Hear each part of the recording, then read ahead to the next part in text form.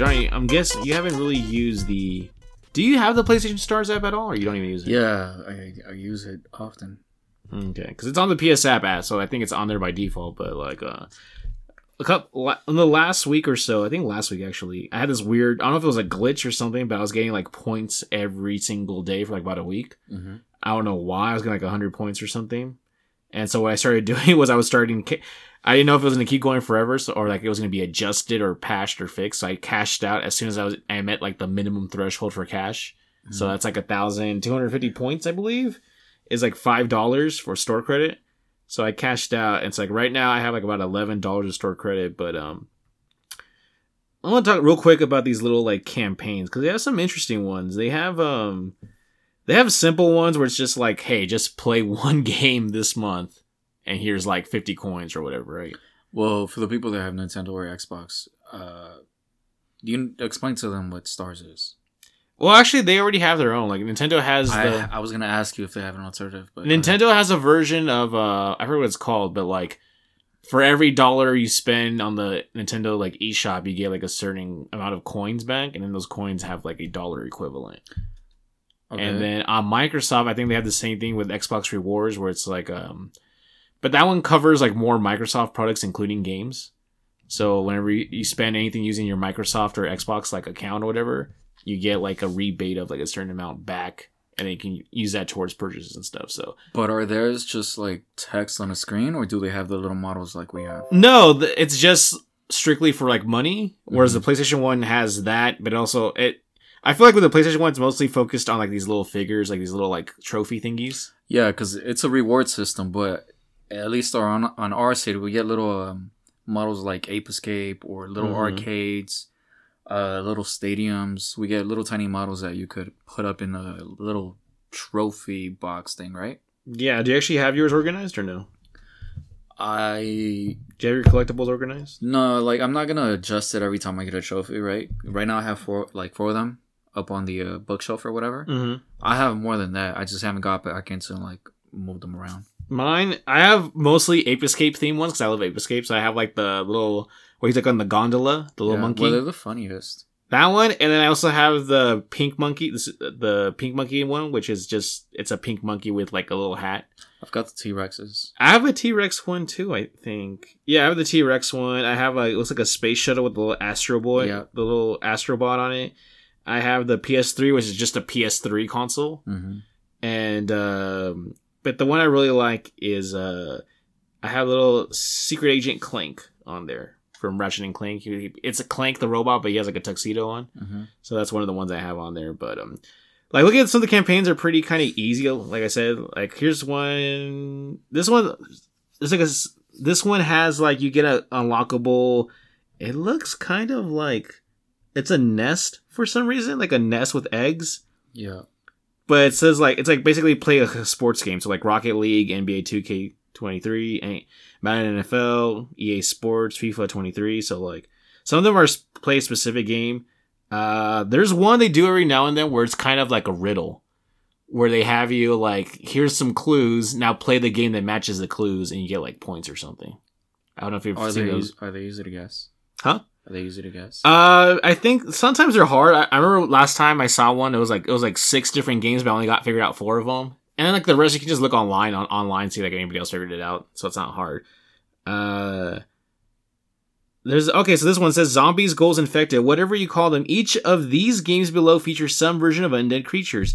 Can you guess the game based on the hints? Play just one of them for your reward. And then like the reward is like it's kind of cool. Have you ever played those weird like little water toys where you push the button and it shoots bubbles to move the kind of like a maze? Oh yeah. Or like a lab that you try to get the things like in the little cups. Yeah, that's what this is. Except like it's the little balls. It's the sacred symbol. The symbols. That's neat. So it looks like one of those like little water toys where you push the button and it shoots a stream of bubbles to like make them move or whatever. But it's zombie themed. There's zombies on surfboards and stuff. Well, what do you have to play for that? Well, here's the clues, Johnny. It says, here's one of the games. Actually, they're not zombies, they're infected. Oh, it's Last of Us. Yeah. The other one is, actually, they're not zombies, they're dreglings. I have no idea what that game that is. Actually, they're not zombies. They're beached things. Oh, Death Stranding. Really? Okay, I didn't know that. The whales, right? Actually, they're not zombies. They're freakers. Days Gone. And then, actually, they're not zombies. They're hiss-controlled humans. Control. Is that true? The hiss, yeah. Wow, you're better at this than I am. You got all of them except the Dreglings. I have no idea what a Dregling is. So, yeah, I have like 3 of those. I can definitely get that. Wait, so if I play Control, I'll get one of these in, right? Or I could just play... Well, actually, I own Last of Us, too. I mean, you should play Death Stranding. His Control? That's what they are in No, Control? no. In Control, it's the beach things, which are the whales. That's in the trailers. No, they said that's Death Stranding. Yeah, the beach or Death Stranding. I said Control. Control or the hiss. Okay. The hiss are the entities that come through the dimensions or the portals or whatever. Oh. I don't know what Dregling is. I'm going to look it up later. But basically, so if you play any of these games this month, you actually have 17 days left. If you play any of these games, Johnny, you'll just get the reward. So that's kind of cool. I like these kind of it's like a scavenger hunt almost in a way. Mm-hmm. But that one doesn't give you points. The ones that do give you points are for example, there's this one where, here's another one with kind of a confusing, not confusing, but it's riddles. So you get 50 points. You have 17 days, and it says, "Hello, gamer. I want to play a game. Below are 6 clues. Each clue refers to a game from the PS Plus game catalog." So if you have PS Plus, Premium, whatever, you can play these from there. It says, "Guess at least one game correctly and start that game to get points." It says, "Wait, what is Hades doing in San Francisco?" You should know this one, Johnny. I don't know that one. Horizon Forbidden West. What is Hades? Oh, yeah. San Francisco. Yeah. Hades, the program. It's a DLC. Yeah. It says, "An epic tale to be sure, but not the one written by Homer." I'm sorry, it's not the DLC. It's in the full game. Go ahead. What was the next one? This is an epic tale to be sure, but not the one written by Homer. Not to be written by Homer. I don't know if you remember, but Homer wrote the Odyssey. So what game has Odyssey in it? Assassin's Creed. Yeah, very good. That's right. This one's kind of tricky. Atropos, one of the 3 fates in Greek mythology, is home in this shooter. I have no idea what that clue means. I don't know what Atropos is. One of the 3 fates in Greek mythology is home in this shooter. God of War. Oh, wait. It's a shooter, though. Okay, but it's Greek mythology. What shooter has Greek mythology in it? I don't know. It's a tough one. This one says, Conan makes a cameo in this action game, but not the Barbarian, the O'Brien. Conan O'Brien, Death Stranding. Is he Death Stranding? Wasn't that Jeff Keighley? Well, he's got a little feature in it. Really? Damn. Yeah, you walk around and then it shows a hologram. And he gives you a little mission or something. Dang, I'm missing out on a lot of these clues for not playing Death Stranding. Yeah. This game's DLC pack is not about the ancient Roman god. So the ancient Roman god is Mars. This game's DLC pack is not about... So it's a game with a DLC pack that has Mars involved somehow. What game has Mars as a DLC? Destiny, maybe? No. All that stuff is made up in Destiny, isn't it? There's planets, though, in Destiny. I don't know if it has any connection to, classic lore, like Greek mythology. And this last one says, Yggdrasil is Norse, not Greek, but plays an important role in this colorful RPG. You're the RPG guy. Yggdrasil is Norse, not Greek. It plays important. It might be Yggdra Union. It might be Yggdra Union, which is a... Oh, but it says not Greek. It just shows Norse. Not Greek, but plays an important role in this colorful RPG. Could be Hades. Actually, I don't know. That's a tough one. Anyways, so yeah, those are just the general, you play those, you get 50 points. And they're all on PlayStation Plus game catalog. So if you have that tier, then you can just play them. Do you think some of these are just enough to sway a person to pick a game on a particular console? No, I don't think. Nowhere. No. What if you're right in the middle and you're if the little model comes up and it says, you got 8 days to get this trophy. Nah. You might decide. Well, okay, here's one that does require a specific trophy, Johnny. This one's for, it looks like a balloon kind of owl creature thing. So it's just a trophy, it's not points. Uh-huh. But it says, time to fly. Hold on for dear life as you take down Avion, the giant bird of prey in Shadow of the Colossus. And it says, objective, earn the Riding the Wind trophy in Shadow of the Colossus. So if you already have that trophy, you kind of missed out on it, basically. But if you have Shadow of the Colossus, maybe that might push you to trying to get the trophy to get this little exclusive, limited time little trophy thing for your display. So they have like all sorts of different trophies, or different, not trophies, but different rewards for doing different things. I did the one for the April check-in, which was just play something in April. Easy. Mm-hmm. So anyways, Johnny, so that's enough talking about PlayStation Stars. I just thought it was interesting that I've actually gotten some like money back from using it with I have $11 of store credit. Not sure what to use it. I'm thinking there's a sale going on right now. I think there's like some kind of sale, spring sale or something. But I feel like I always just see the same exact games on the sales all the time. Maybe for 3 months or so, you'll sort of see the same ones. They'll fall off. They'll come back. It's always like the same games on sale. And in 3 months, you'll start getting some new titles. Yeah, that's true. So, anyways, ladies and gentlemen, welcome, as always, to the DualSense Podcast. I'm your host, Andrew Roscoe, joined by the Badger of the High Desert, the self-proclaimed lost cause, because he's always down for the cause, never down for the count, the unnecessary one, the truth. Johnny. Hey. All right. I think we gotta change Badger. You don't like being a Badger? Let's go with It's because you're sneaky. Sneaky? You're mischievous and like a Badger. Yeah, that's true. What about Raptor? Is that a little bit too like cocky? It's more like you get your nickname from other people. You don't come up with your own nickname. It's like in Top Gun Maverick, where they all have like somewhat interesting call signs, but like you don't pick your call signs given to you. I don't know. Usually it's something funny, but nah. Sometimes you gotta disown a nickname. You want to be Raptor? No. That's too like a bird or like the conceited. Dinosaur. That's a little too conceited. Okay. Let's move on. Oh, okay. I thought you were gonna give me some more suggestions. All right. Oh, that's right. I don't look at I use my phone now. Otherwise, this thing's gonna freeze. All right, Johnny. So we have 3 stories this past week. We did our RE4 spoiler cast a few days ago, about a week ago now. So you guys can check that out if you're interested. So let's go with our first story here from WCCF Tech.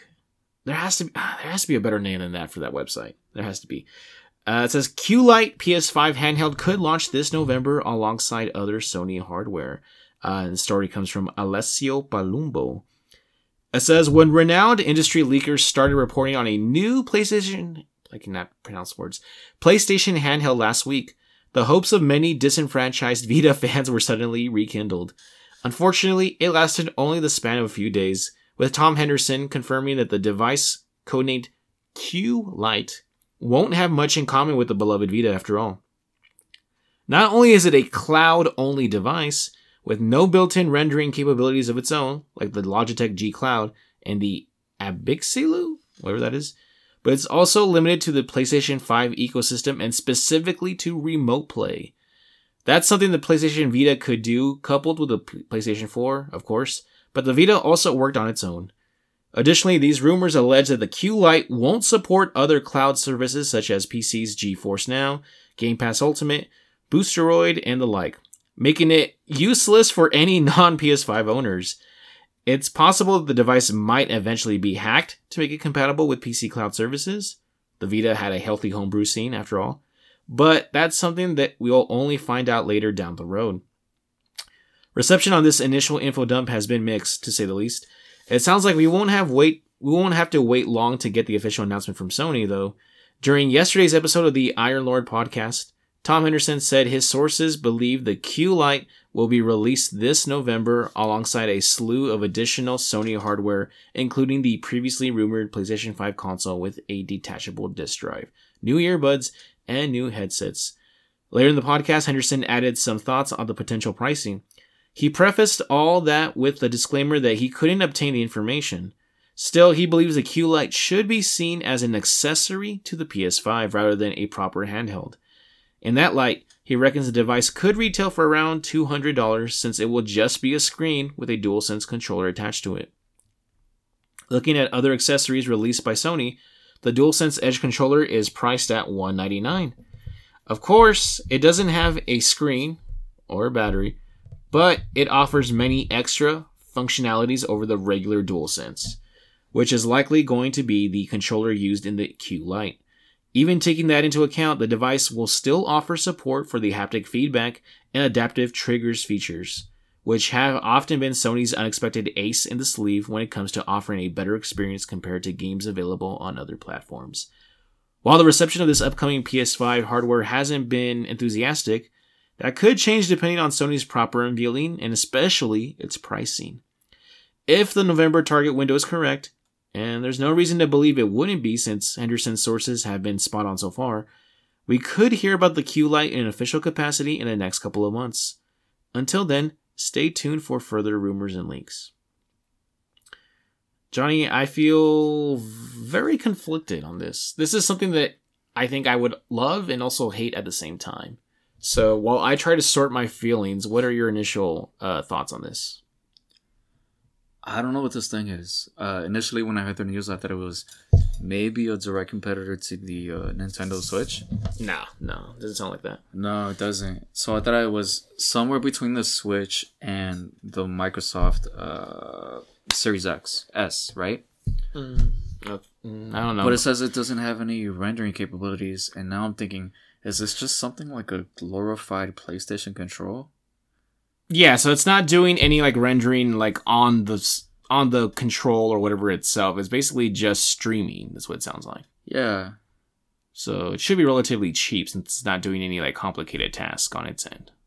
Yeah, but what for? It just feels so redundant. Yeah, this seems weird. Because I'm trying to think of scenarios where somebody would want to have this thing, right? So you have a console in the living room. And then what does it mean? Like a kid can pick up the controller and then just go upstairs, and then he can carry this device around the house as if it was an iPad. And that sounds about right. Yeah, he can play anywhere in the house, and then the PlayStation is doing all the heavy lifting. Mm-hmm. But why not just sit down in front of a screen? Yeah, that's the thing, right? It's kind of confusing. It's like if it really maybe I don't know, because one of my friends, shout out to Miko. One of my friends, Miko, he would use the article mentions how Vita will allow you to like basically play your PS4 as long as you have internet. He would do that a lot. He would set up his PS4 at home, and then he would take his Vita and play PS4 games where like on break at work or anywhere where he had a Wi-Fi connection. So I don't know if this is the same thing where it's just like you have to be in proximity, or if you can do it through Wi-Fi through the internet, like tethered to the internet. But if it's like the latter where how he could use it like if it's like the latter where you can use it anywhere where there's a Wi-Fi connection and like activate the PS5 at home, I think that's kind of useful. I think that's kind of cool. But if it really is like you have to be within a certain amount of range, like in your household to use it, it really does seem like a very niche product for what's already a niche product, which is the PS5. Yeah, and also if you're playing, because if it's not rendering, right, and it doesn't have any games that are specific to that little device, it's only playing the games that are on your PS5. But if it has a tiny ass screen, it's just an inferior experience. That is true. Why the PS5 one of the big things about the PS5 is like the 4K HDR, all this amazing stuff it can do, like visual wise. Playing it on a small screen in your hands is like the worst possible way of experiencing that. Like, why would you do that in the same household? Yeah, sure, you get the controls, but man, the enemies are going to be so much tinier. If you're playing Resident Evil on it, like, are you really going to feel the intensity? Or, right, you're going to have a menu screen that's really small. Like, it's odd. There's a lot of things going against it. The only good thing, and this is the part where I probably would use, if it's like priced at anywhere lower than $150, I might snag it. For the only reason being, it's another controller. And also because I do the thing where sometimes I do want to be in different rooms of the house. And I know it's really stupid, but like sometimes I'm like, man, I wish I want to play PS5 in the living room, but I'm like, but I don't want to bring all my equipment to the living room. I want to bring the console and everything. Because I also play PS5 in my PS5 in my house is in my bedroom where I play. But like sometimes I just want to be on the couch instead of my bed, and I'm like, man, it'd be cool if I could just bring it over. But I want to set up the cables and stuff. Maybe I would set it up for that, or I would use it for playing a game where like I've already beat this before, so I don't care about the visuals at this point. Maybe. Okay. Like it's a very, very niche, very specific scenario where I would want this. But yeah, it would have to be really cheap for me to be like, okay, I'll get it. The thing is, we're trying to box it up. At least I'm trying to box it in where is it like a Switch type of thing? And is it... Doesn't seem like it is. Is it a handhold like a Vita? Like, I'm trying to box it in there, right? But what if it's something entirely different? Like, it could have some very interesting gimmick that we're not taking into account. But I have no idea what the hell that is. Like temperatures, which we'll get into in a little bit. Yeah, let's just get into that one. All right. While Johnny tries to figure out how he's gonna box this in, we're gonna go to our next story, which is more PS5 hardware. This one probably even less useful than the Q-Lite, in my opinion. I'm bringing up the story this way. Less useful. Yeah, well, I'll explain why. I'll explain why this is dumb. But anyways, this article comes from PlayStationLifestyle.net. It says Sony toying with temperature-changing PlayStation controllers, written by Zarmenicon, which is such a cool sounding name. I like how that rolls. Zarmenicon. Imagine a PS5 controller that gets warm and cold in players' hands depending on certain items they're interacting with in a game. That's the concept Sony has been toying with for nearly a decade at least, and according to a new patent filing, it still is. We are firmly in the camp of never say never, but patents hardly ever come to fruition. Nevertheless, it's interesting to see that Sony's still fiddling with an idea that first popped up in 2012.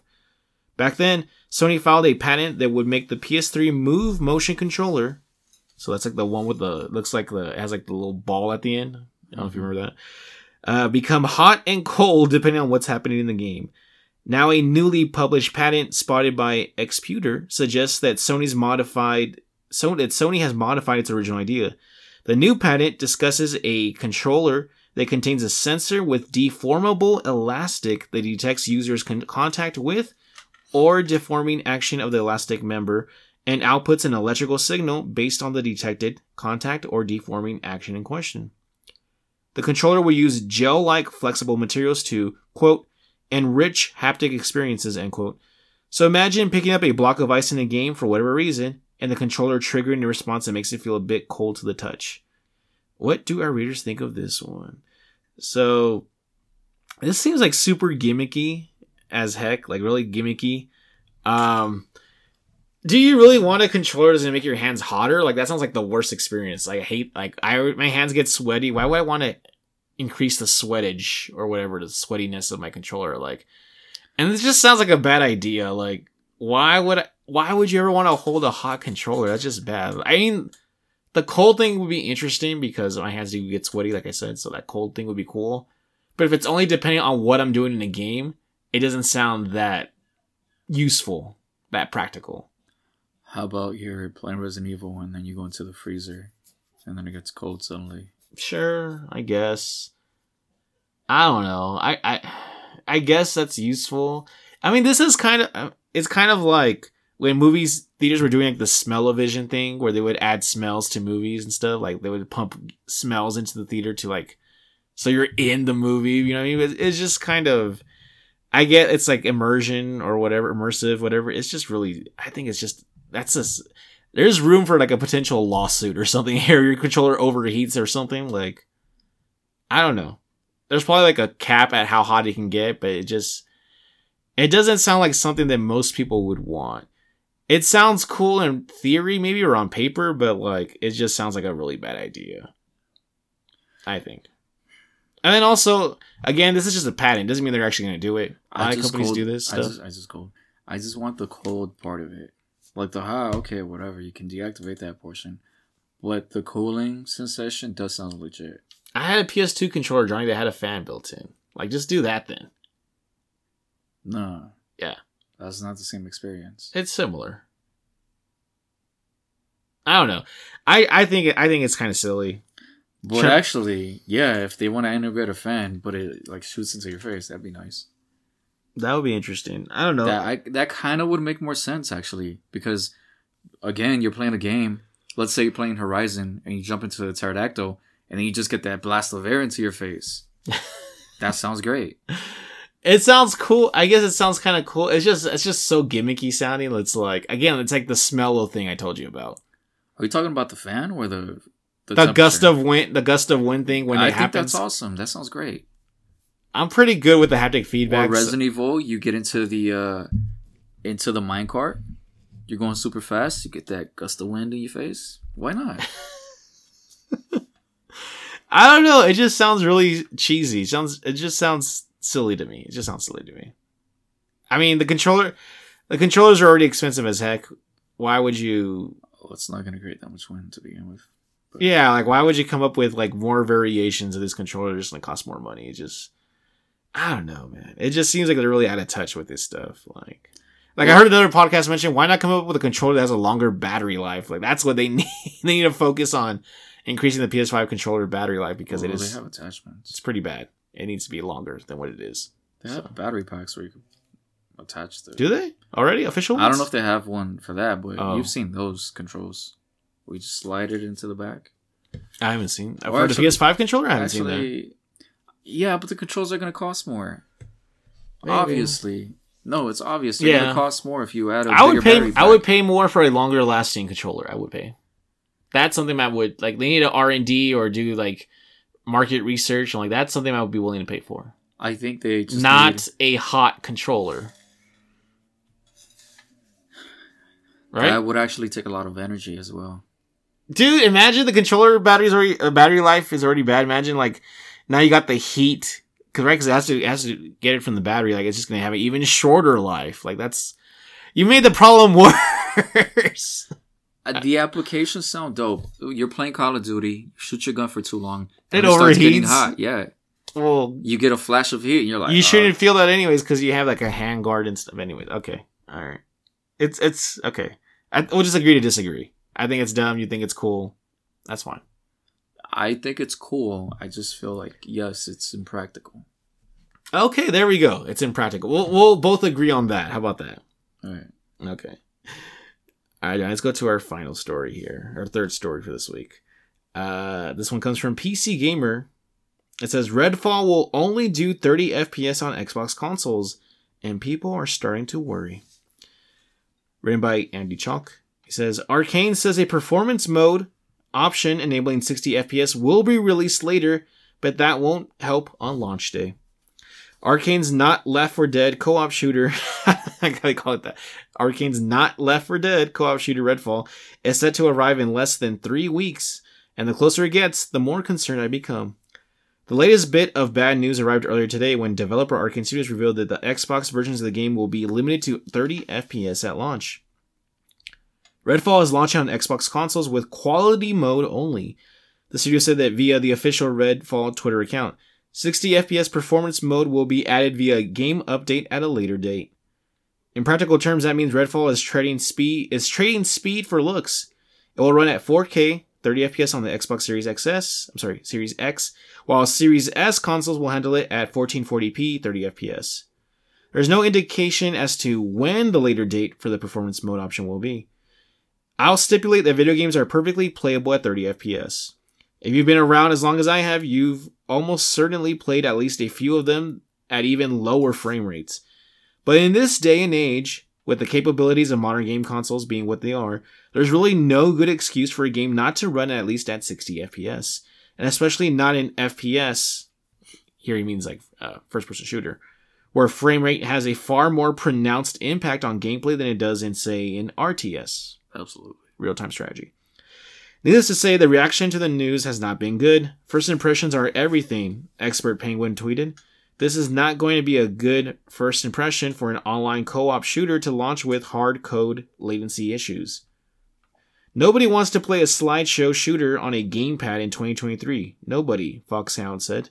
This is not a Souls game where every attack takes 25 seconds. It's a fast-paced game and needs 60 FPS minimum. Always prioritize frame rate.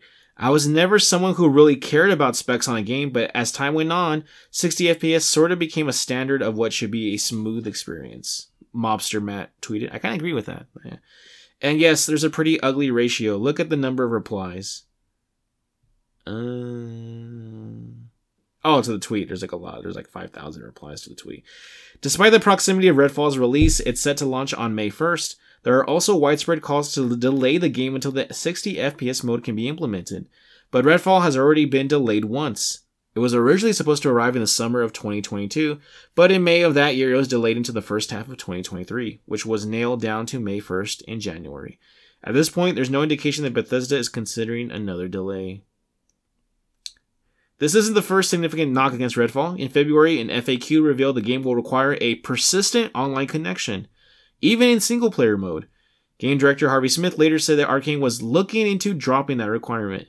But like the 60 FPS mode on consoles, that won't happen until after the game is out.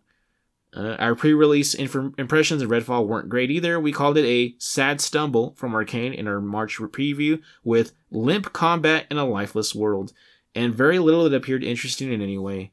It's possible that we didn't see the best it had to offer during our hands-on time with it, but it's definitely not a great start. Even the launch window looks a little iffy. Redfall will arrive just a few days after the highly anticipated Star Wars Jedi Survivor. Yes. Which will likely cast a long shadow, and less than 2 weeks before The Legend of Zelda Tears of the Kingdom. It's kind of pointless, though, because like those 3 games are nothing alike, so it seems like a weird thing to point out. Anyways, Arcane hasn't released the PC system requirements yet, so we have no way of knowing what hardware will be needed, or how we can expect it to perform on different loadouts. I think it's safe to assume that Redfall on PC will be capable of achieving 60 FPS, and that will be the optimal platform to play it on at launch. But these last-minute stumbles have left a hint of justifiable nervousness in the air. Is Redfall being sent out to die?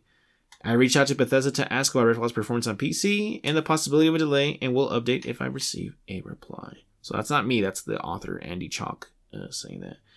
Johnny. Thoughts on a game that probably neither of us wasn't going to play anyways, but... Well... I said months ago that this game wasn't going to be it. Did you say that months ago? Yeah, I did. I'll take because, your word for it. Well, for one, I didn't think it was interesting, the concept, right? Sure. Well, actually, when the concept was first introduced, I was like, okay, cool, a vampire. And then I was like, nah, this is Bethesda. There's no way this is going to deliver with great polish, right? Bethesda is not the developer, they're the publisher. The developer is Arcane, who does like And then the leaks came out, and I was like, oh, this looks terrible, but okay. They're just leaks. It's, this could be like 6 months ago or a year ago, whatever. We'll just give it some time. And then we saw the gameplay, and then I told you, like, nah, this looks like a glorified Fortnite. Textures don't look good. The world looks empty. The walls don't look like there's been a catastrophe right here. It doesn't look all that interesting. That's why I'm not even interested in the game, man. It just doesn't grab my interest whatsoever. Go ahead. The enemies, they have like some levitating skinny dudes with a jacket, I think it was, and some brutes. And you're in these like little tiny areas where the combat doesn't look doesn't look satisfying. The guns look okay, actually, but yeah, anyways. I said it was Bethesda, and then you said it's Arcane, but then... So Deathloop and, like, those guys. Oh, this is a different team. This is a different team that did Deathloop. This is, I think, Arcane Canada or Arcane Quebec. I forgot which one. It's a different team than the one that did Deathloop, but it's the same it's same under the same control. And then I keep telling you, like, Starfield is gonna have the same damn issues. It's always that Bethesda pedigree. I don't think so. I think Starfield is way more important of a game, and I think Microsoft knows that it's an important game, and I feel like they've delayed that game twice at this point, and I think it's for polish, because I think they said like the game's pretty much done already. They're just polishing. I agree that it's a much more important game, Starfield. But what's more important, Starfield or Halo? And what happened to Halo? No, yeah. Yeah, it fell apart. I think those were different reasons, though. That shit fell on its face. It wasn't like, oh, it doesn't look good. That was just a different issue with like... No, it did not look good. Oh, the first time around. You're right. I'm sorry. What's his name? Craig? Yeah. That's right. I'm thinking of the Halo issues after with like not enough content in the season pass stuff. Because we did get those trailers that look very good, right? Where it's Chief and I don't know, the little sidekick or whatever, and they're up Cortana? No. Little sidekick. The Hispanic dude. Oh yeah. And they're up in space, and it looks good. And I'm like looking at the CGI. I'm like, damn, that looks pretty dope. Mm-hmm. And then we got the gameplay, and with it was Craig. Trash. Yeah. And a lot of people are like, okay, they made some patches, it's better. But then the people were like, where the fuck are their updates? Like, we're not getting new maps? Like, where's all the stuff that they promised, right? Mm-hmm. And it seems like that cycle has just been really lagging. So if they drop the ball on their their flagship IP, that's Halo, like, what do you expect out of Starfield? You think it's gonna be better than what they did to... They butchered Halo, dude. No, I guess no. I don't know. That's a tough one. Yeah, I don't know. I'm not interested in Redfall whatsoever. Just the whole vampire Ghostbusters kind of thing doesn't really scratch an itch for me. And then like, yeah, I guess I could see your point with in terms of like, Halo is like Xbox royalty, and that's still they still kind of fumble the ball with it. I just think at this point, Microsoft knows they have to really prove themselves. They've had too many blunders, too many like all these situations. Like I feel like Starfield is, because it's done by Bethesda in-house, like I feel like that's gonna be like the quality. I know not quality in terms of you think of like jank, but I mean quality in terms of like this is a complete product kind of way. But as far as Redfall, not doing, I was one of those people before who's like, oh, I don't see a difference between 30 FPS and I was like very like FPS like agnostic, I guess you could say. Mm-hmm. Having played only 60 FPS games now on PS5 with Returnal and Elden Ring and all these other like, and Resident Evil Village especially, like I see the 30 FPS like now, like when I see certain games running on 30 FPS, like that I've played at 60, and I'm like, oh, the difference is like day and night. Like it looks like clunky. It's kind of like if all your life you just saw standard and then someone gave you glasses and you see everything in the high def and like, oh my god, like was I really all out of Plato's Cave? Like, oh my god, the allegory of the cave. Yeah, it's like this is what the real world was, not the shadows on the wall of the cave. Something. Yeah, it's very. I don't know if I would make it so profound that way. I think that's to do with more like your entire like worldview. But I mean, like, it's some. I guess in a funny way, it is kind of like that, where you're like I can't believe this whole time I was seeing standard when like I just needed high def like glasses or whatever like for 2020 vision. So yeah, I think especially like that tweet that mentioned like this isn't an RTS or RPG, like this is a first person shooter, like latency and like multiplayer, like you have to have 60 FPS. You just have to. At 30, like that's just not that's unacceptable, I think. So never mind the whole like you have to be online for single player mode, which I think is dumb to begin with, but a lot of games kind of have that already, so that's not for single player. That's crazy. Some games do have that for single player. I think you couldn't play the Avengers game like offline. Oh yeah. Oh no, actually that's not true. I think you can. I'm thinking of a different one. Yeah, but it's crazy that they would have. Oh, dude, when I couldn't play Need for Speed, one of the Need for Speed games that required an online connection just to do the story mode. That was dumb. Yeah, that was like 8 years ago. So it's not that weird. It's just silly. But yeah, like Microsoft, everyone over there, they need to like step it up. Like, how are you gonna have like these consoles? You have a Xbox Series X, like a $500 console, and then like you're not doing 60 FPS. Like what? Yeah, that's part of the stuff that I sent you to give this article context. A lot of people were just trying to convey the idea that Xbox is no longer prioritizing their consoles. It's all about Game Pass, but because they want to push Game Pass, they end up prioritizing PC. You know, there's a lot of games that are coming out for PC where they do end up having like the full for sure. This is visual experience. Yeah, for sure. Redfall will be 60 FPS, I imagine, on PC. Yeah, so I don't know. Like it is kind of a slap in the face that you buy an Xbox, you buy that $500 console, and then these people over here with PCs are getting the full experience. And you're over here on Xbox just waiting for all these patches and these upgrades. Well, I mean, at least you're getting 4K, so that's something. I mean, the Series S is even doing 4K, right? It's doing 1440, which is like actually 2K, right? That's like the equivalent of 2K, right? 1440p, yeah. Yeah, so I mean, there's a difference between the X and the S, but like you would think even on the X you would get the full package, I think. So no, absolutely. That should be the primary device that you should go to play these games, right? Exactly. And I get it. Like, we've been talking about for a long time how like the console, the Series X and S are not meant to be like the be all end all for Microsoft, right? Game Pass is like their main money maker, and then like the consoles are kind of just like an accessory at this point. But it's just, I don't know, it just sends the wrong message to people who invested with the consoles. It like sorry, if you really want the best experience, like you're gonna have to migrate a PC probably, and that's very unfortunate. So, but anyways, Johnny, that's enough on Redfall. Those are pretty much all the stories we've had. Not much has happened this past week. I think we talked about the We talked about the death of E3 when we did the last episode, 2 episodes back already. So there hasn't been too much stuff in the aether, kind of, in terms of game news. So, what do you have for us? Well, you didn't get around to the State of Play. I didn't watch it, for Final Fantasy 16 because I'm already sold on it. I don't have to watch anymore. I just, at this point, just give me the game. Just give me the game. But go ahead.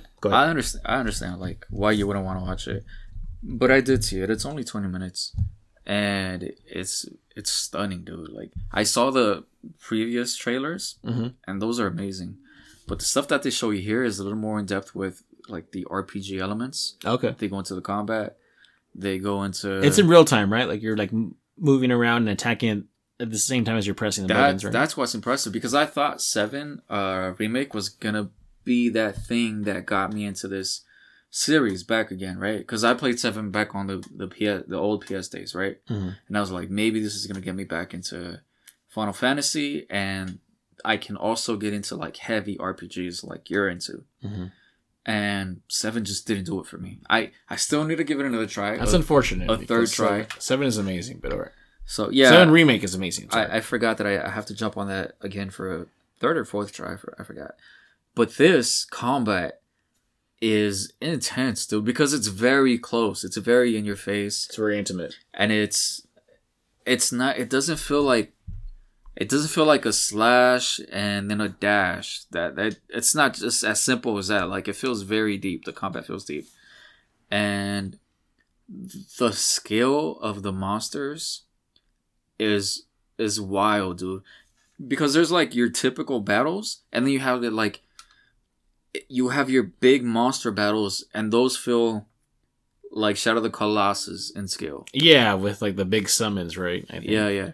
They started doing that with Final Fantasy 13 is when they started doing like the big old like your character versus like a Megazord sized boss creature. Like it feels like Godzilla versus Kong. It's just, because you also have your own summons and stuff, right? Yeah, that's true. Yeah. But like I'm saying, when they started introducing like these giant creatures that could be rendered at the same time as your character on screen, like that's when they started doing that with like 13, I think. From there on, like 15 does that a lot. 15 has a lot of like one of the hardest optional boss in the game is basically a mountain tortoise thing that takes up the entire screen, like way more than the screen, and like you're just like a tiny little flea like hacking away at its limbs, like doing damage over hours. So, well, it was very impressive. They also have they showed gameplay of, I don't want to get it wrong, the chocobos. Yeah, they got the chocobos running around, and they also fly a little bit, like they glide to their locations. Yeah, they have like short wings. They can't like fly properly, but yeah. So yeah, definitely check out the State of Play for today. I just didn't want to watch it because I also don't want to be spoiled about the story. I kind of want to just... Do they show a lot of story stuff, or is it mostly just like physical like gameplay? It shows you your companions, and you can manage your companions. You can tell them what to do. Yeah, you don't control them directly. You can't switch characters. Like, you're basically kind of just micromanaging. I think I saw 3 or 4 of them, and then you also have like your dog, your little wolf. Yeah. So you give him commands, and I think they need to work on the dog a little bit more because he like jumps in and he bites or he scratches or whatever, but it doesn't look all that fluid. So maybe just 20% more work on the combat and the animations and maybe the aesthetic, because you don't see like all the fur or whatever. His fur just looks matted or whatever, but it's a small gripe. It's nothing. Okay. So even if you're not gonna get this, the audience, if you're not gonna get this game, just look at it just for the visuals. It's very impressive. I would feel like they'll probably do like a demo or something around release, maybe. They might just do that. They might do that just to give people a chance to try it out. Yeah. Because they did that with Forspoken too, remember? They put out a demo for Forspoken. Oh, and that went bad. Yeah, but I mean, this looks better than Forspoken, so I don't think that'll be an issue. So also, there is Tears of the Kingdom. I'm very interested how this is going to do. They're dropping the same year, right? They're around the same time, not the same year, but around like the same season, I think. I forgot. Tears of the Kingdom is next year? No, Tears of the Kingdom is like next month? Yeah. Or the month after? I forget. No, it's the end of May, I think, right? So when is Final Fantasy dropping? Around the same time. Yeah, it's the same year, right? You keep saying the same year. Yeah, it's the same year. Yeah. 2023. Yeah, that's what I mean. but like around this, I don't know if I think they're like within a month of each other. So, well, I think this game is just gonna destroy Tears of the Kingdom. I don't think so. I haven't played you underestimate the loyalty of the Nintendo fan base, especially for Zelda. No, I agree with that. I agree. They're very passionate about their games.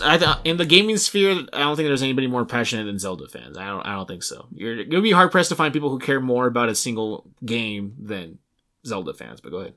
So Zelda fans are stronger than Final Fantasy? Oh, for sure. Oh, you for think sure. so? Yeah, they're a very, very passionate bunch over there. Okay. This is a tangent, but Zelda, Final Fantasy, Kingdom Hearts. What? Who wins out? Like, in terms of what? Which one sells more? Which fans are more like ready to fight? Shoot, I don't know. I can tell you it's oh man. All of those have extremely strong fandoms. In that case, I think it comes down between Zelda and Kingdom Hearts. Okay. Like Final Fantasy has its fans, but Kingdom Hearts fans are ravenous. Like they're the ones who buy like the merchandise. They're the ones who buy like who listen to like the theme songs on Spotify over and over. Like they're a very hardcore bunch. I don't know if they're more hardcore than the Zelda fans. I can tell you the Kingdom Hearts fans are probably more toxic than the Zelda fans. Really? Yeah, there's like well, tell me about this. I think a lot of Kingdom Hearts... It sounds like you have battle scars. Not battles. A lot of Kingdom Hearts fans, like when it comes to like speculation and like about certain characters, like they're just like very negative about like, oh, I think this character is gonna end up with this character, and like, no, like you're stupid, go kill yourself. Like, yeah, they're very hardcore, and like, it's weird because I feel like half of the fan base doesn't even like the games. Like the way they talk about the games, like they're just always crapping on all of them. Uh-huh. And it's like, are you sure you like this thing that you claim to like? Because you seem to be very negative about it, and like.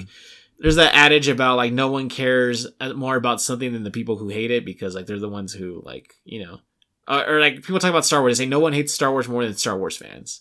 And that's because of like, you know, the legacy and you care about it so much that you protect it almost, right? And when things don't go the way you want them to, then you're like angry about it, right? So like, yeah, that's totally understandable. But that applies, I think, to every fan. I think that applies to everything outside of Star Wars too. But in this case, Kingdom Hearts fans are very much like that, where like the fans are the ones who crap on the games and crap on Sora and crap on him for being wimpy and all that stuff. But like, really, but you're about the games though. Like you love the games, or else you wouldn't be talking about them, right? Like, right? You wouldn't invest all this energy if you didn't care. So it's weird. Zelda fans aren't really toxic. I know there's like divisions within them because a big thing in the Zelda fandom right now is that they don't like how this game is basically just more Breath of the Wild. Because every Legend of Zelda game is distinctly different. Or like they're like not related, or they are related or loosely related, but like it's a different aesthetic, different setting each time. Tears of the Kingdom is very much a sequel to Breath of the Wild, and a lot of fans didn't like the changes that Breath of the Wild did with like the open world, the breakable weapons, how you had to constantly get new weapons.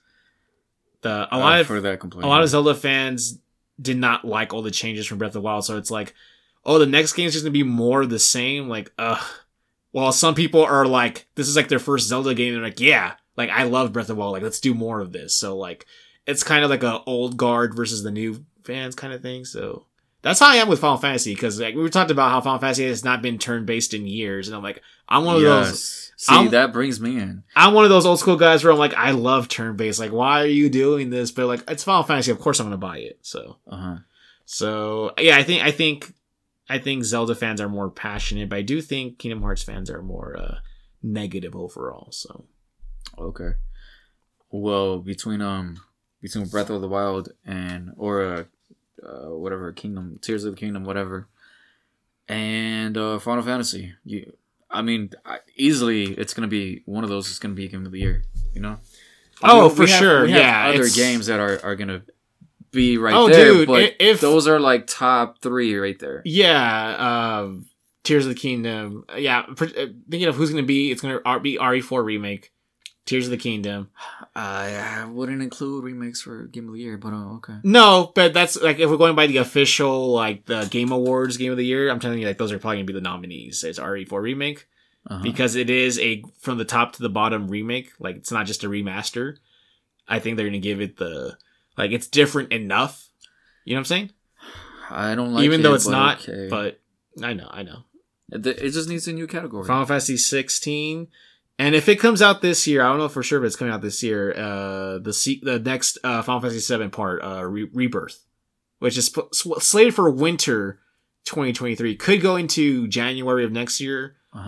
But if we get that game this same year, I think the fan base is going to be evenly split between 16 and 7 Rebirth, and I think it's probably going to go to either RE4 or Tears of the Kingdom. Because there's a game that I'm anticipating, and I think they said they came out last year because we got the little clip from last year, and that game is Pragmata.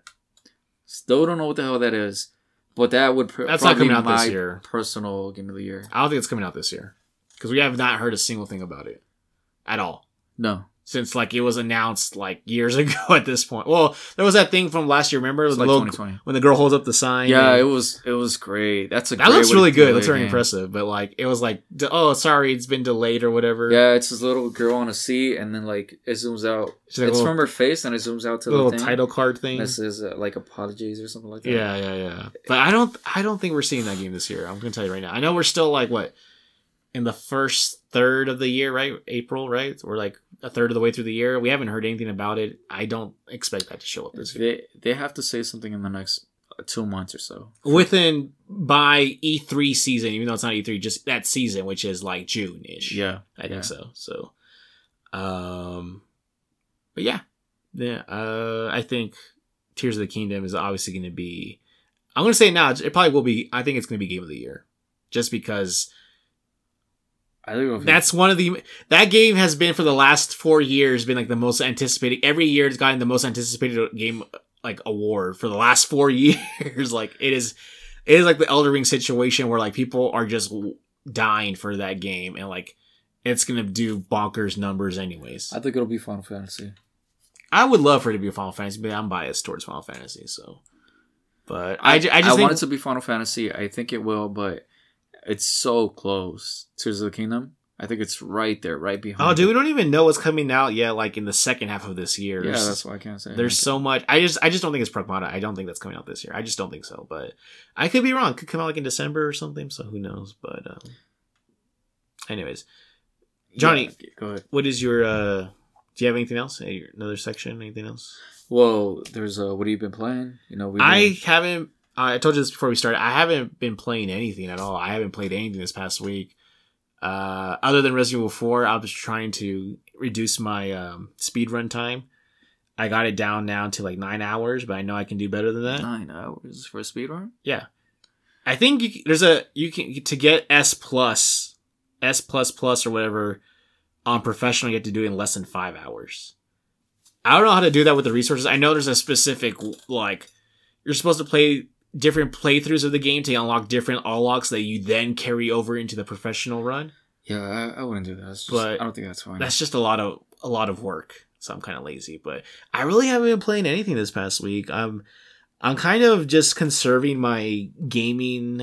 I don't know if you want to say energy, but I'm conserving my gaming habits for Star Wars Jedi Survivor later this month. I think you're in an Odin mode. Odin mode?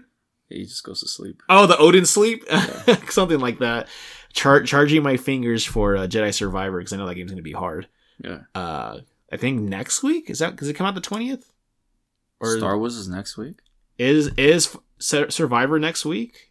Hmm. Oh, hold on. I don't want to look here. Let me look on my phone. I think it comes out. I know it's this month. I just don't remember if it's the 20th or the 27th. I'm hoping it's the 20th. If it's not the 20th, I'm going to get the Final Fantasy Pixel Remasters, which do come out on PlayStation 4 on the 20th. So next week. Jedi. Is it going to look... Because I haven't seen the trailers for that. Does it look anything like Octopath or Traveler? No. I wish it looked that good. No, it's just a 2D regular...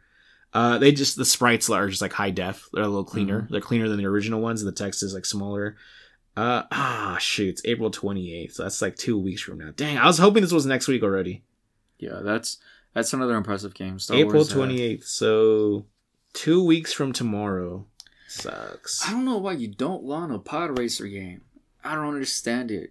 Because it's I don't like racing that much. It doesn't even matter. It's just I'm sorry, I'm just not the racing guy. Even if it's a pod racer, and then you can create your own pod race. Even if it's a race, even if it's you racing, can paint it. You can add like the little tethers to it, the turbines. Oh my god! Like if it was all custom, that'd be nuts, dude. Even if it is racing, it's not enough for it to be Star Wars. But speaking of Star Wars, Johnny, great segue by the way. Not related to video games really, but just because we don't have much, there's not much else to talk about. Well, actually, let me tell you. I'm sorry. That's right. I didn't mean to interrupt you. Go ahead. What have you been playing? Resident Evil. More Resident Evil? Well, they dropped the Mercenaries, right? Oh, that's right. That's right. Yeah. I haven't played it yet. Yeah, so there was Resident Evil, beat that, and I was like, I don't want to touch this. Like, I want to give it another round, you know? But I just want a little chill. Because also the thing is, when you go onto YouTube, they'll tell you all the little tricks and stuff. Mm-hmm. And in Resident Evil, it's really dope that you have... I saw you can get like S++, super easy with Hunk. You're just like, I saw it with a... You're just snapping necks, basically. I saw it with Luis. Oh, okay. You drop his grenade. TNT. His TNT and just shoot it, and you get to like 200,000 in no time. Yeah. But yeah, I want to play the story again. But once you go into YouTube, they tell you all the little tiny secrets. Mm-hmm. Like, one of the secrets is a lot of these cutscenes are real time, you know? Yeah. They don't pause you and not let you do anything. Like, they do that. But right before the cutscene, you can have an enemy that's really going to fuck with you, right? And it's going to change the entire level design. But right before the cut, you could shoot an RPG and that guy's dead. And the cutscene's over. Everything is over. You just go across the bridge and you pick up the item and you're done with it. I saw that for someone did like a quick like how to beat Menendez or whatever, Torres Menendez, whatever, in like less than like 5 seconds. Yeah. And you basically what you do is you set up the bolt thrower with the mines, like on the wooden beam from where he hangs and on the place where he's standing when the battle starts. Yeah. You shoot like 3 on each one. And then you start the cutscene. So as soon as the cutscene ends, he just explodes, goes into the second phase, and then explodes again on the wooden beam, and he's done. So I'm like, dang, like people are like efficient with like these speed runs where like they're finding all these secrets. I saw that one where like you can shoot the bell that ends the village fight earlier. Yep. So like if you don't want to deal like I think it's like with 5 the chainsaw guy. Yeah, you can just shoot the bell and they automatically like that's cool that you can do that because it's great. It's so detailed because it makes sense. Like they hear the bell. And you're shooting the bell, they hear the ring, they're going to associate the bell like, oh, it's time to go to church or whatever, right? So I think that's really cool that like that actually works in game, like physically, the logic makes sense. Yeah. I saw some other ones with, what was the other one? Oh, where you can like, you know how you're on the gates of the castle? How you can like skip entire parts by like getting in a corner and shooting like the counterweight? You know, the little yellow counterweights to lower like doors and bridges? Mm-hmm. It's like a little yellow metal cage thing you can shoot. It's a little nutsack. Yeah, it looks kind of like a nutsack, yeah. But like there are certain parts in like certain areas where like you can like kind of like lean against the door and enough of that thing is sticking out where you can shoot it and you just skip the entire like 5 minutes of like going all the way around and doing all the crap or whatever. Yeah.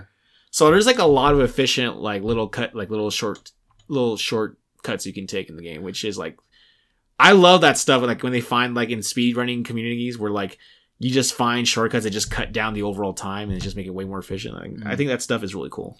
Yeah, so I've been getting those YouTubes and I'm gonna like learn those before I go into the story mode again. Mm-hmm. But I did try Mercenaries. Mercenaries it's not what I was expecting. Is that good or bad? I guess it's more on the bad side. But that might be my impression because I thought it was more like RE5, right? I love the multiplayer for RE5. And this is not like that. Yeah, it's more like the Mercenaries mode with the original Resident Evil 4. It's very arcadey. That's what it feels like. Which is what the original Resident Evil 4 Mercenaries was to begin with. Yeah, so you pick your level, you pick your character, that seems obvious, you jump in, and then they just throw enemies at you. Yeah. And then you're in this little tiny level, and you gotta pick them off, you go collect some time, you collect power-ups, right? Because everybody has a special move. Sure. Everybody has a specific set of guns. Mm-hmm. And your loadout, yeah. And then you shoot them in the head. You might get like 20 seconds to your counter. Or you get combos. So if you wait too long, you lose your combo. Obviously. I like how it shows you now the little bar, like it depletes as the combo like starts to run out. Because in the other ones, in the past Resident Evil games, like the number started blinking in your combo. You had no idea how much time you had left. Oh. But here, I don't know if you noticed when you have the combo, like the meter, the number. Yeah. Whenever you renew it, there's like a little bar that fills up. Yeah. And then it starts draining again until the combo ends. Uh-huh. So you have a visual aid to tell you like, oh, like you better kill someone within the next few seconds or you're about to lose it. No, yeah, it's great. The cool thing about it is in the level, you can often find these little pockets of resistance for your character. Because often you have all these ganados running around chasing you, and you're like, I don't know where the fuck to go, right? But at some point, once you've collected all the time, you've collected all the power-ups, you're like, okay, this is the last stand. So you can find a little corner on top of a building where you know they have no way to get up there. Except through one way, like through a window. Like when you funnel them through a ladder in the barn or something. Yeah. Yeah, so that's your last stand, you know, like I'm not going to collect any more ammunition unless I drop it from them. And they can only come one way. And if I hold them back enough, they're going to cluster and then I can use a grenade. And that'll give me a ton of time, a ton of ammo. Yeah, because if you kill the enemy, each time you kill an enemy, I think you get like 2 or 3 seconds, right? Added to the clock. Yeah. So that's more of a harvest mode when you find those little pockets. Mm-hmm. So it is fun. The combat is fun. The enemies are fun. It's just that you only have there's like 4 levels, you know, and they're pretty short. The gameplay can range from like 5 minutes to 10 minutes. It ends after you've killed, either you die or you get picked up, or if you kill all 150 enemies on a stage. Yeah, and I always die from some stupid reason. It's like I'm doing great, and then I make one mistake and I just die instantly. It's never I'm getting I'm getting low. I gotta find health. I run away.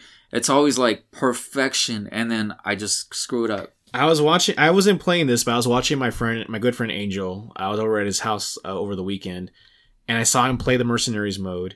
And he had the volume down on the screen because he was on I think he was on the phone at the same time. He was like doing like the, the shoulder phone thing while you're playing. And he lowered the volume so he could like talk while he was playing. And because he lowered the volume, he didn't hear the chainsaw woman behind him. And he got instantly, like, no chance for, like, recovery. He just got instantly impaled with the chainsaw. And he was on a streak. He had, like, a high, like, a 60-plus combo going. And you just hear him, like, go, like, no. That's good. 60 is good. Because he lost the combo because he wasn't paying. He was, like, looking at the enemies in front of him. He's like, figures, like, oh, if I get hit from behind, like, it'll just be a hit. But, like, she just straight up executed him with the chainsaw. Like, yeah. So that kind of sucked. So, yeah, I do recommend it. You should give it a try. It's just that it feels very... once you play one character, one level, you get an impression for what everything else is, right? Yeah. The only real difference is going to be the guns and the specials. Well, I would say the map layout, but yeah. Yeah, the map, but there's only like 4 maps. Isn't it 3? Isn't it the castle, the village, and the island? Is there a 4th one? Yeah. No, you're right. There's 4 characters. Yeah, 4 characters, yeah. Krauser, Luis, Hung, and Leon. Yeah. Oh, wait. I thought I saw the characters, but that might have been PC. Is it Krauser or I think? No, yeah, Krauser, right? Yeah, it's Krauser. Am I forgetting someone? Oh, is Wesker in it too or no? Or is that in there yet? Damn, you get Luis, Leon, Luis, Krauser, and Hunk. Yeah, so no Wesker 4. Then. Not yet. Nah, I was a little bit confused because I did see Wesker, but that could be PC. Oh, okay. Where they do the mods. Mods, okay. Yeah, dude, have you seen the mods for some of these like characters? They're hilarious, dude. Wild. Yeah. Some of them are really funny. Like I saw one where they made Ashley's outfit like really, really skimpy for some reason. Mm-hmm. And like with really exaggerated like breasts and everything. Yeah. And it's like the scene where like Leon picks her off the altar to go get like the little like removal of the parasite. Uh-huh. And so you just see, like, he, like, lays her down on the table, and her, like, her boobs are all, like, jiggly, and then, like, the electricity thing starts, and she's, like, squirming, so they move even more. It's just so, like, it's unintentionally, it's really funny when it's supposed to be, like, a serious moment. Yeah. But it's just really funny. And so, there's a lot of funny mods. I've seen some other ones, too. I think for some reason, I saw someone do a mod where they added back, Salazar's hat, the little tricorn hat. They put it back in the game for some reason. Yeah, they swap out the Verdugos for like some funny character from like I think it was like Shrek or something. Like you're being chased by like. I saw the one where they make Ashley like really, really big. And it's the scenes where Ashley keeps jumping out the window and he keeps catching her. And then eventually he just gets tired of it. So he just takes a rocket launcher. He takes a rocket launcher, he just blows her up. There's some clever ones. But they do good edits. It's not just the mods, it's the way that the people... Oh, like the Mass Effect Austin Powers ones I sent you? Yeah. Oh, okay. That's how we deal. That's funny. So... Anyway, so yeah, I haven't played anything. I've been watching a lot of stuff. I told you earlier I'm like in a Star Wars mood. I've been watching, obviously, Mandalorian, which had like one of the best episodes of the season just this week. Watching Rebels, Star Wars Rebels, because a lot of the stuff they announced at Celebration this past weekend seems to be like it's going to tie into Rebels and stuff. So I have to watch it, to watch Ahsoka, to watch... the movie that they announced, it's gonna like tie like Ahsoka with like Mandalorian and all that stuff. They're gonna tie up all that stuff. So there's a lot of Star Wars stuff that was announced this past weekend, and so I'm back in my Star Wars mode. I'm a lifelong Star Wars fan. So I like saying I quit Star Wars. It feels satisfying to say I quit Star Wars. Like I still keep up with it.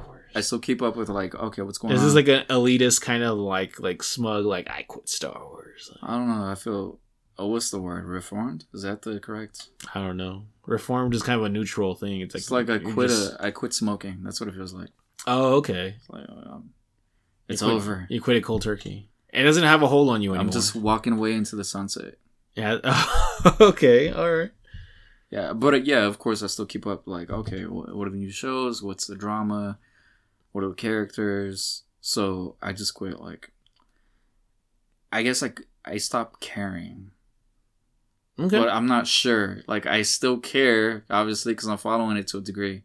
I forgot which one. Is it the MCU or Star Wars that you were more adamant about not caring about? Star Wars. Oh, okay. So you kind of care about the MCU, sort of, still. I have as much hope for the MCU as I do Star Wars.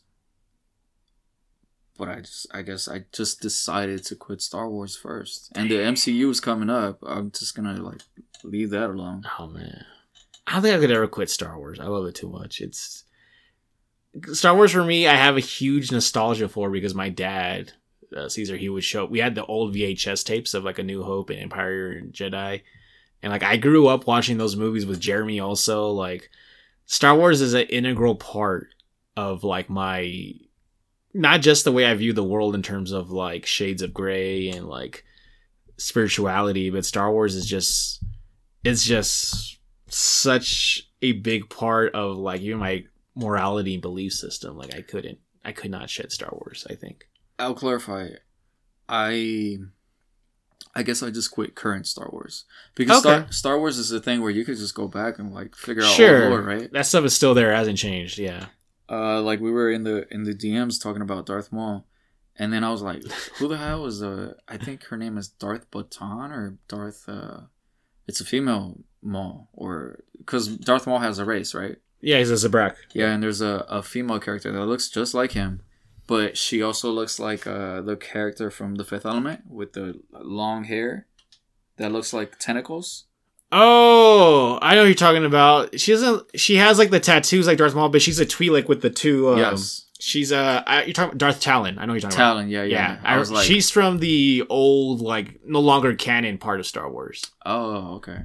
Yeah, so you could always go back to like, oh, I don't she's know. Like she dresses like very skimpy, right? Yeah. And there's old stuff that I'm like, I wish it lives in my head, you know. I'm like, I wish they could create this story in a film. Maybe not today because I don't like the stuff they're creating right now, but maybe sometime in the future. Like a story that I would like is when Darth Sidious meets with Darth Maul's mother. You know that. Oh yeah, Mother Talzin. Yeah, that happens I think it happens in Clone Wars. Yeah, the way that whole story wraps up, I'm like, damn, Darth Maul. He like takes them from her or something. I forgot. No, something else happened. Oh, not when he's a baby. Not you're talking about later on. Yeah, later on. I think. Well, I can't spoil it, but it's like Darth Maul is like has a situation with his mother, and then this mother tells him to like, hey, go away. The Night Sisters, yeah. And then Sidious comes through, and then something happens, and then Darth Maul is like pissed off. Yeah, That's right. It happens in Clone Wars in the cartoon show. Yeah. Yeah. Yeah, so those type of stories, I'm like, that shit is so good, and I don't want to leave it. I don't want to like quit it because these stories are so awesome. Yeah, but I just don't want the current shit. I could see that. I mean, one of the things I'm happy about, like we can talk about this either in length or shortly, is that they're doing. So they announced 3 movies, right? There's one that's basically a sequel, just straight up. Like it's not called Episode 10, but it's basically Episode 10, where Rey basically continues the Jedi Order like 15 years after the last movie ended. Mm-hmm. Which that one I'm kind of looking forward to, but it's not the one I'm the most excited of the 3. The other one is Dave Filoni, who's basically the guy who's curated Clone Wars and Rebels and like all of the like Disney Plus stuff. He's behind Mandalorian and Book of Boba Fett. He's doing all the major stuff. He's doing a movie that's supposed to tie up all the stuff with Mandalorian and Ahsoka and all those characters like that. Everything that happens between Return of the Jedi and Episode 7, like he's like doing a movie that's supposed to like wrap up all that stuff with Grand Admiral Thrawn and Moff Gideon and all that stuff. But then the most interesting one is actually the one that's being done by James Mangold, I think that's his name is. Okay. He's doing a Dawn of the Jedi movie, which is set 25,000 years before like Luke Skywalker. And he's talked about how this movie is supposed to be like kind of like Ben-Hur, which I've never seen Ben-Hur, but he references also the Ten Commandments. Now, the Ten Commandments, for those of you guys who don't know, I saw that movie when I was in middle school, actually, is basically just a Hollywood film version of the whole story of Moses, basically. So, right, it's about the Ten Commandments. Moses, delivers the Jews and stuff, right? He compares it where he wants to do like a biblical, like a kind of like a historical epic on that frame about like who was like the first Jedi, like what was the nature of the Force, like. That stuff is super interesting to me because, like, the Force is the most coolest concept for anything in all of science fiction, in my opinion. I think the nature of the Force, from a metaphysical perspective, from a religious perspective, from the, I think of the quote from A New Hope where Luke asks Obi-Wan, he's like, what is the Force? And Obi-Wan says, the Force is like an energy field that binds all living things in the universe together. It's like what holds the galaxy together. Like it's created by living things, and living things create more of the Force. And it's like a cyclical thing, right? Like this concept of like it's kind of like chi in a way, like the Tao in Buddhism kind of stuff. Like it's this ethereal spiritual thing that all of Star Wars kind of revolves around, and then there's like different interpretations of the Force too, because you're talking about like Darth Maul's mother, the Night Sisters. Yeah. They use what's like Force witchcraft. They don't use the Force like how a Sith or a Jedi do. They use the Force in like alchemy, in like what's like voodoo and like witchcraft stuff, but it still draws from the Force. It's just a different facet of the Force, right? So like you have all these different kind of Force wielding. It's not just Jedi and Sith. There's like other factions that use the Force in a different way. There's a shamanism like clan that uses they call it like the light side of the Force Ashla, and they call the bad side Bogda. And it's like, so like there's these different cultures who experience the same thing in different ways. And it's not just there's the Jedi and there's the Sith. They're like, no, there's like all these other Force wielding people out there who have no concept of good or bad. Like it's just how you use it. And it's such a cool storytelling element. So I'm very excited about Dawn of the Jedi. So that's the one thing, because you're talking about like the modern stuff, movies and stuff. I'm like, that sounds super interesting because it's not modern. It's like the earliest in the timeline kind of story. No, that's not what I mean. Are you not talking about like Skywalker stuff, like modern, like? I'm talking about the films in.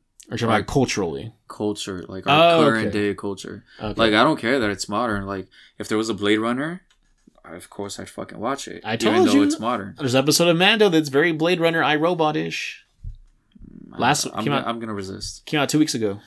I mean, like, our society today, the way that they're developing Star Wars, I'm just not into. That's what I mean. If it's a modern version of Star Wars, cool. But I mean, the creators of it, like, I'm not feeling it. Oh, okay. Yeah. But as far as the stories that you just described, that one does sound like the more interesting, the origins story. Yeah, because I'm trying to imagine, like, what would it be like for the first person to be like, we're starting this thing now. We're gonna caveman. We're gonna be celibate monks with swords and caveman picks up the first stick and then he lights it on fire and then he swings it around and wouldn't it have been like the first thing, like lightning caused fire or something, right? Wouldn't that be with the first actual that fire? would be a great intro. Wouldn't it be like the first fire? Like they wouldn't have figured out that rubbing sticks would make fire, right? It would have to cut the lightning or lava or something would happen.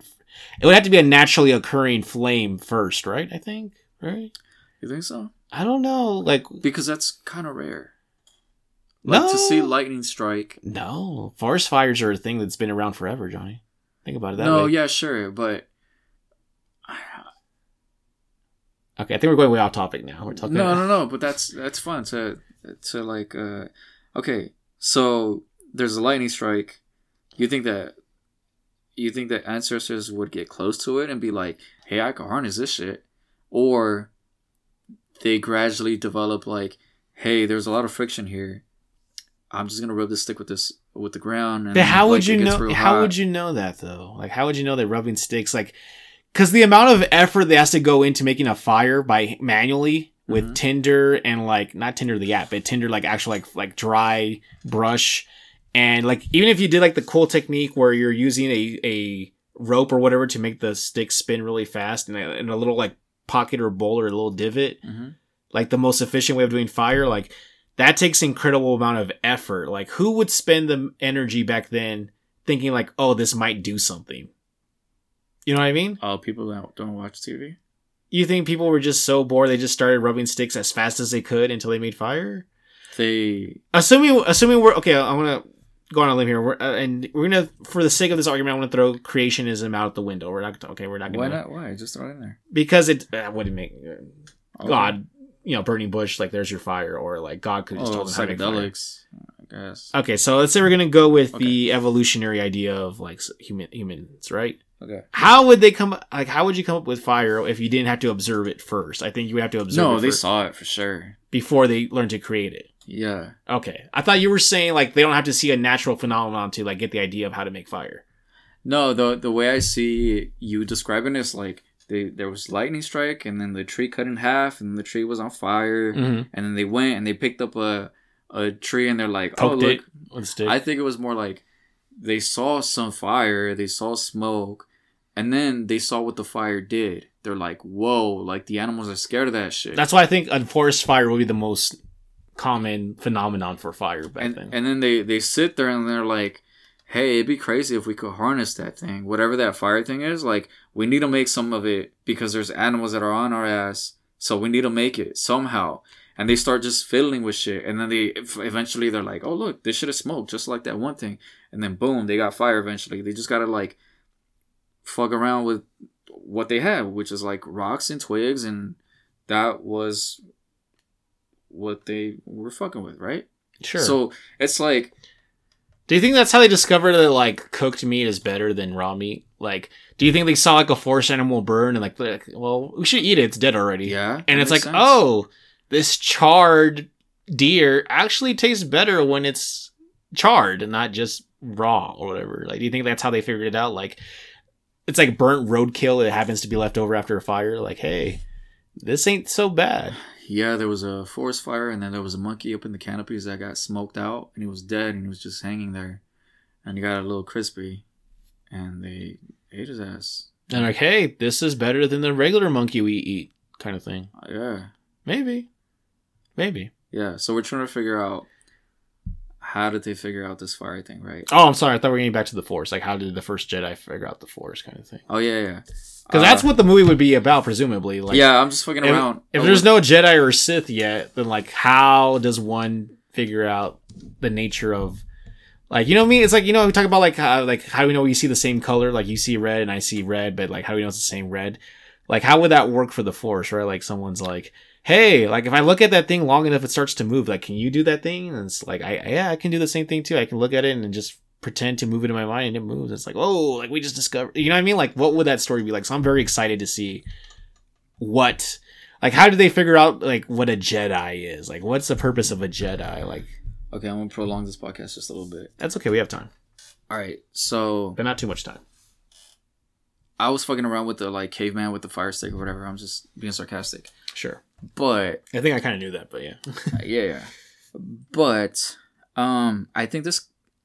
I want to know how they're gonna reveal this thing, right? The person that has like the force, like where exactly are they gonna start this thing? Are they gonna start with that first guy where he's like picking up a rock with his mind? And he's like, holy shit, like I'm strong. These other people can't do this. I definitely think it's gonna be an accident kind of thing where like, you know how when you're in danger and like you flinch or you like instinctively move a certain way. I think it's gonna be like one of those like accidental activation kind of things. You don't think they're gonna start with there's already a civilization and there's sort of like a village and then there's these factions and they're fighting and then all of a sudden in combat they're like possessing their might and then all of a sudden like they throw a rock accidentally. Yeah, exactly. It's gonna be activated by accident. Like I'm just saying, I don't think it'll be the first Jedi. I think it'll be people that are discovering, maybe slightly aware that they have these metaphysical kind and then it becomes like very tangible, you know? Yeah. Okay. I think you're right. I think that makes the most sense, yeah. This kind of reminds me of that thing that I told you like a long time ago. Like, there's people that have abilities that they just discover, like, in modern times. Like that, like, there's that one lady where she had a husband, and the husband didn't smell all that great, right? As he got older, his stench was like really, really fucking bad, right? Mm-hmm. So then eventually this guy turns out he has something like Parkinson's. I think that was a disease. And so he goes to the hospital and then they're trying to, it was Parkinson's or cancer, I don't remember. So they go both to the hospital and then he gets his diagnosis and they have to cope with it. So he goes to a meeting, right? Mm-hmm. And she goes and then like all the men there smell the exact same way. And then she goes and she steps out because she can't take the stench, right? So she walks out and she's like talking to the cooks or whatever. And she's like, none of the men smell the same here. I think you told me this story before, yeah. I did. She realizes like these people don't smell the same. And then she goes back in and then she takes her husband, they go home, and then she tells her husband like, hey, I think I can smell your disease. Yeah. And that's a real thing. Like, this lady could go around smelling people and know, like, a diagnosis like, wow, like, this person is, like, 10 years... In 10 years, they're going to have full-blown Parkinson's or diabetes or whatever. Yeah, it's like when a dog can, like, barks at you because you have cancer kind of thing. Yeah. Yeah. So, yeah, this type of thing happens in real life. Like, there's that other story where there was I think it was a linguist. She was out in the forest and then she asked this little girl like, hey, can you tell me where north is? And then like the little girl looks at her kind of like she's dumb. Like, how do you not know where north is? And they're in the middle of nowhere. And the little girl like draws something on the ground and it's exactly where north needs to be, you know? Mm-hmm. And it's like these people have this instinct somehow, right? So it was like real quick, I remember during the Vietnam War, like there was I don't know if they were Native Americans or I think they were Native Americans, but like they were like the best trackers or something, mm-hmm. and it had something to do with they had like facial hair or something like that. Okay, where their facial hair kind of served as like extended sensory organs in a way, where like if like they could sense which direction something was with their beards and stuff. Oh, they could and then feel the subtle changes. Yeah, and then when they got it shaved off, they lost the ability to do that. Okay. So it's kind of similar to that. That's what it sounds like. This is also like that one tribe that lives by the coast. Oh, they have like the expanded lungs. Yeah, and they live most of the time on the coast, but in the ocean, on the water. Yeah, and they dive all the time, and they have like this enlarged spleen or something like that. Yeah. Where they would pass it on because like the best fishermen or whatever were the ones who got like the most women or like whatever. So I feel like if they told the Star Wars story, it has to be some type of thing like that, right? Yeah, where someone detects her. Well, they can already do that because in Star Wars there's like in Star Wars there is certain species or races that do have who are more like sensitive to the Force and stuff like that. Like there's a species that can like use the Force in a way that like the Jedi cannot use, where it's like they can see the Force in color kind of thing. There's also like that'd be a good way to describe there's it. a creature that can, like, for some reason, it's like a little like a squirrel thing, but like in the old canon, these squirrels, they were called Isalamari, and they would like cancel out the force around them. Oh, that's cool. So they were kind of like rich gangsters would carry these creatures with them so that the Jedi could not harm them, like with their powers. They were kind of like a naturally occurring like anti-force device kind of thing, but in creature form. So like the very rich or the very like high class had them as pets to just like nullify like Jedi abilities and stuff. So there's like stuff already in Star Wars if they chose to use it that way. Like there's already things that kind of are cognizant of what the Force is, like regardless of like Jedi or Sith or whatever. So there's a lot of stuff they can play around with. They're doing that thing too, where like they're adding a lot of stuff from like the old canon into the new canon. Like they're like when they introduced the character of Thrawn, who comes from like the books. Yeah, like they added him now into the official like storyline and stuff, or like I don't know. There's like other stuff too from like Knights of the Republic. They've been adding like little by little. So they're kind of like, all right, like we're gonna take the best stuff of the stuff that's no longer canon and just make it like canon again and stuff. So there's a lot of stuff they can do with it. But see, that's the stuff that you want. That's the stuff that I would like to see.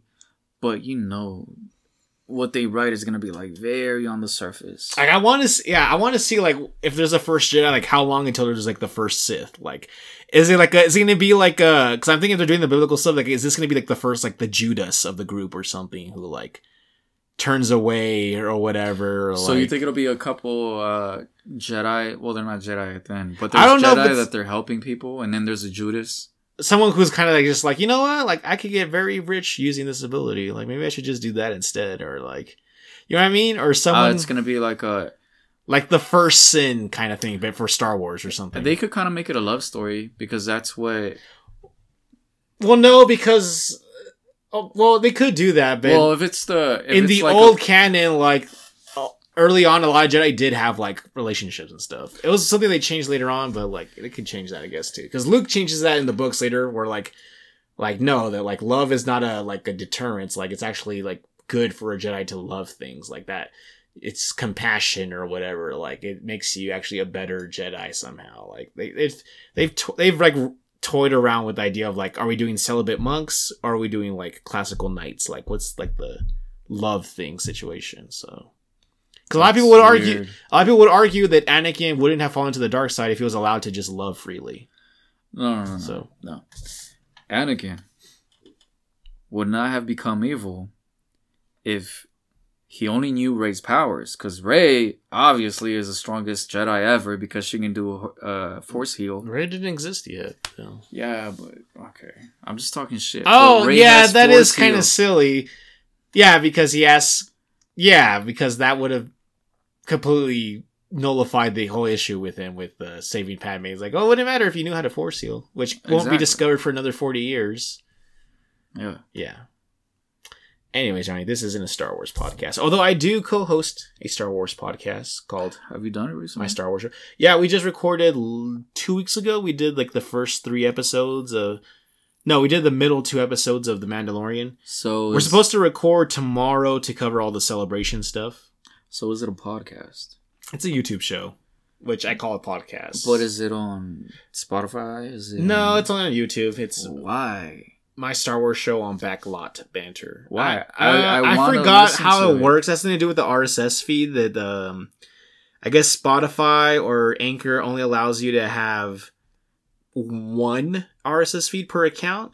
And because they don't want to mix it with, because they do a video game one, they do a movie one, they do like another one, like they don't want to mix them all under the exact. It's like why a lot of people don't follow like account, or like it's kind of like why a lot of like specialty podcasts have 2 different RSS feeds for 2 different, like they don't want to mix up and muddy like the same topics.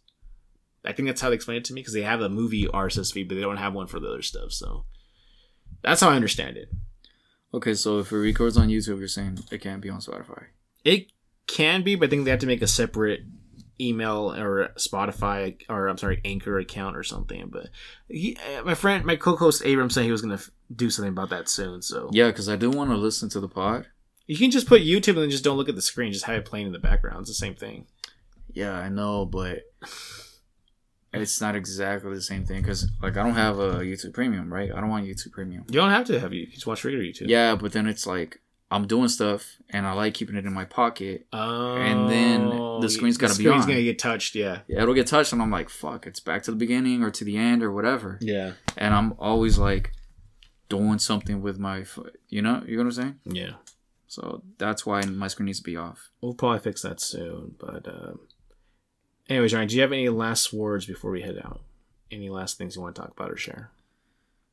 If you are excited for Starfield, don't be. Ouch. Okay. I'm still excited for Starfield, but okay.